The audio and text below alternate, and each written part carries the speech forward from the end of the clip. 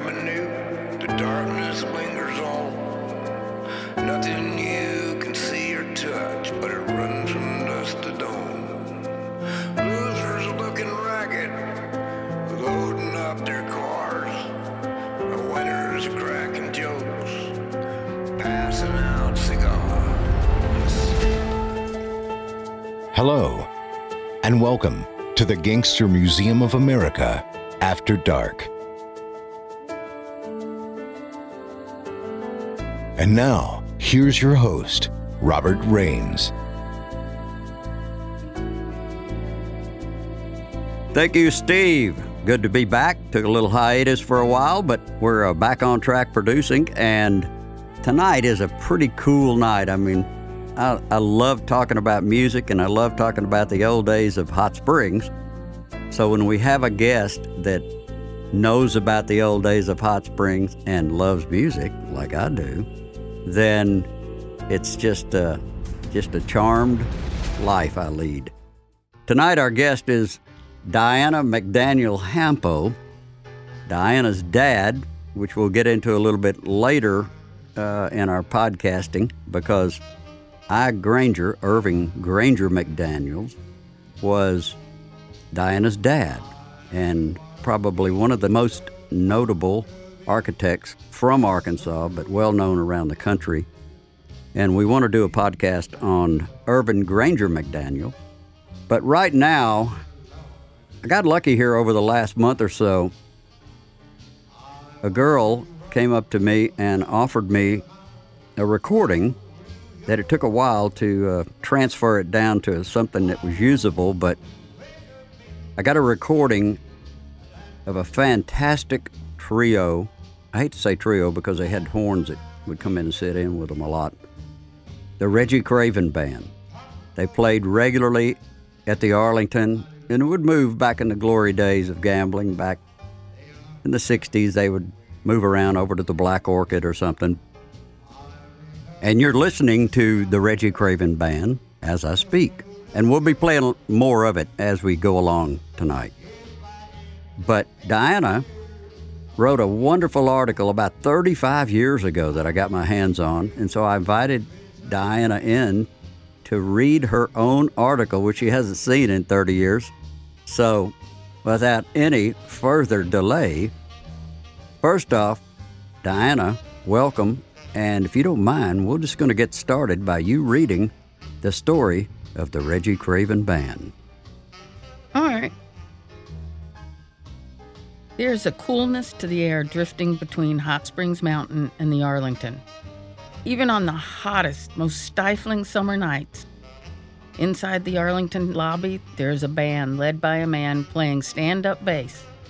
The music is just like the mountain's breath, cool and renewing.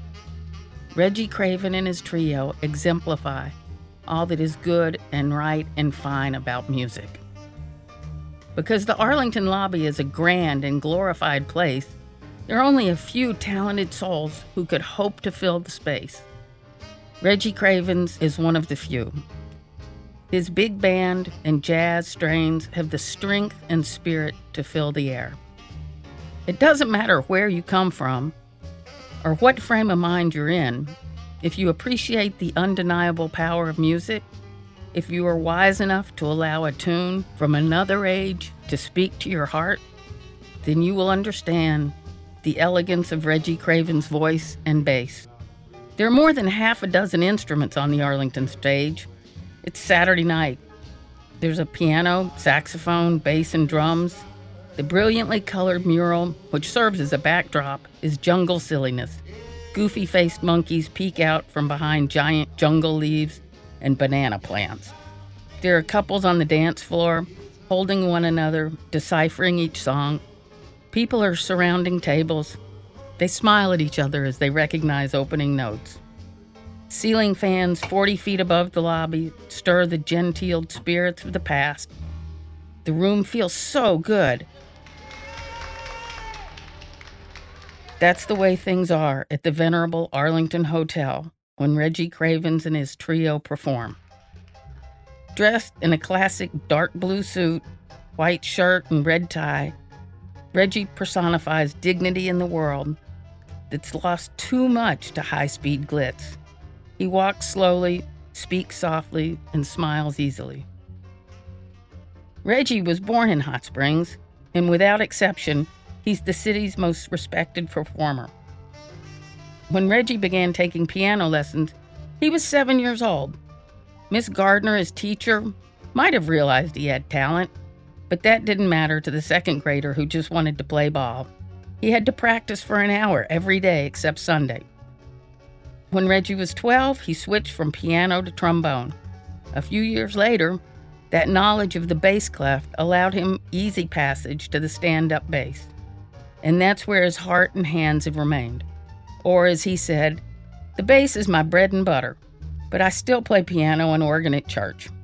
At 15, he knew, quote, "I was going to do this for the rest of my life."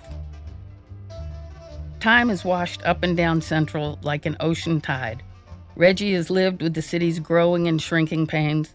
In the 60s, when gambling brought big names and big crowds to town, and Central was one of the city's hottest avenues, Reggie was playing the Black Orchid with Art Porter.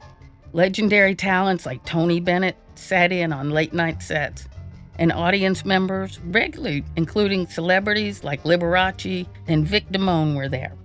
When Reggie talks about those high-rolling, high-energy years, there's an obvious longing, or maybe a thirst for those days. Now, there's really only one musician who can lure Reggie into a jam session. Almost every Friday night, he sits in with Tony Nardi at the Park Hilton. Tony is my man. We met 20 years ago and have been close friends ever since, Reggie explained. But it's their converging styles and passion for music that bring these men together on stage. Reggie has had an enormous influence on many musicians in the area. He's a gentleman, a consummate professional, and an inspiration. But when all is said and done, it is the silken eloquence, it is the music that speaks most powerfully. That's cool. He was cool. Oh, man, that takes me back, I'm telling you. Why don't we just listen to, let's listen, we got a little bit more of this. Let's just take a few minutes out and listen to the good old days, a simpler life, when politicians at least appeared to be honest. Ladies and gentlemen, live from the Arlington Hotel lobby in 1960-something, the Reggie Craven Band. Chicago, Chicago, the Cotton Town, Chicago, Chicago, I'll show you around. I love it, at $5 you lose your blues in Chicago, Chicago, the town that business under relaxing down. Yes, on the station that great street, I just want to see. Thank you.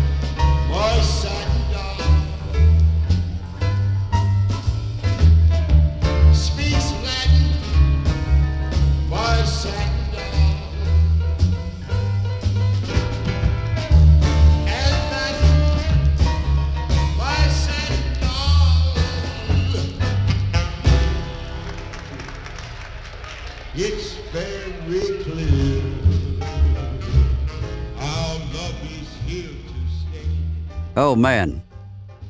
That was and is, we're still listening to the Reggie Craven Band live at the Arlington Hotel. Diana, thanks so much for being here tonight. It's my absolute pleasure. And to get to listen to Reggie and that band again, it just brings it all back. It really does. And we're going to do a lot more stuff, you and I together. We're going to do a podcast on your dad, Irvin Granger McDaniel, a famous architect, and your mom, actually. Your mom had some claim to fame too, didn't she? She did. Her name was Ann Stell, and in the early 40s, she was actually in the first televised soap opera. It lasted 6 weeks, and she was the vixen who was trying to steal everybody's good husband. And so when she came out on the stage, it'd be like, dun-dun-dun-dun. There was evil woman music playing. Yeah, great. Yeah. All right, we got to hear all about that. She had some wicked eyebrows. Darn, I wish we had a picture of her. We'd show it. Well, we might have a picture of her. We'll put it up. You probably have a picture. I've got some pictures of her. She was stunning with a wicked sense of humor. As do you. And thanks once again for being here. Ladies and gentlemen, you've been listening to TGMOA After Dark on Apple Podcast and other platforms. We'll see you again next week for TGMOA After Dark. Enjoy the music.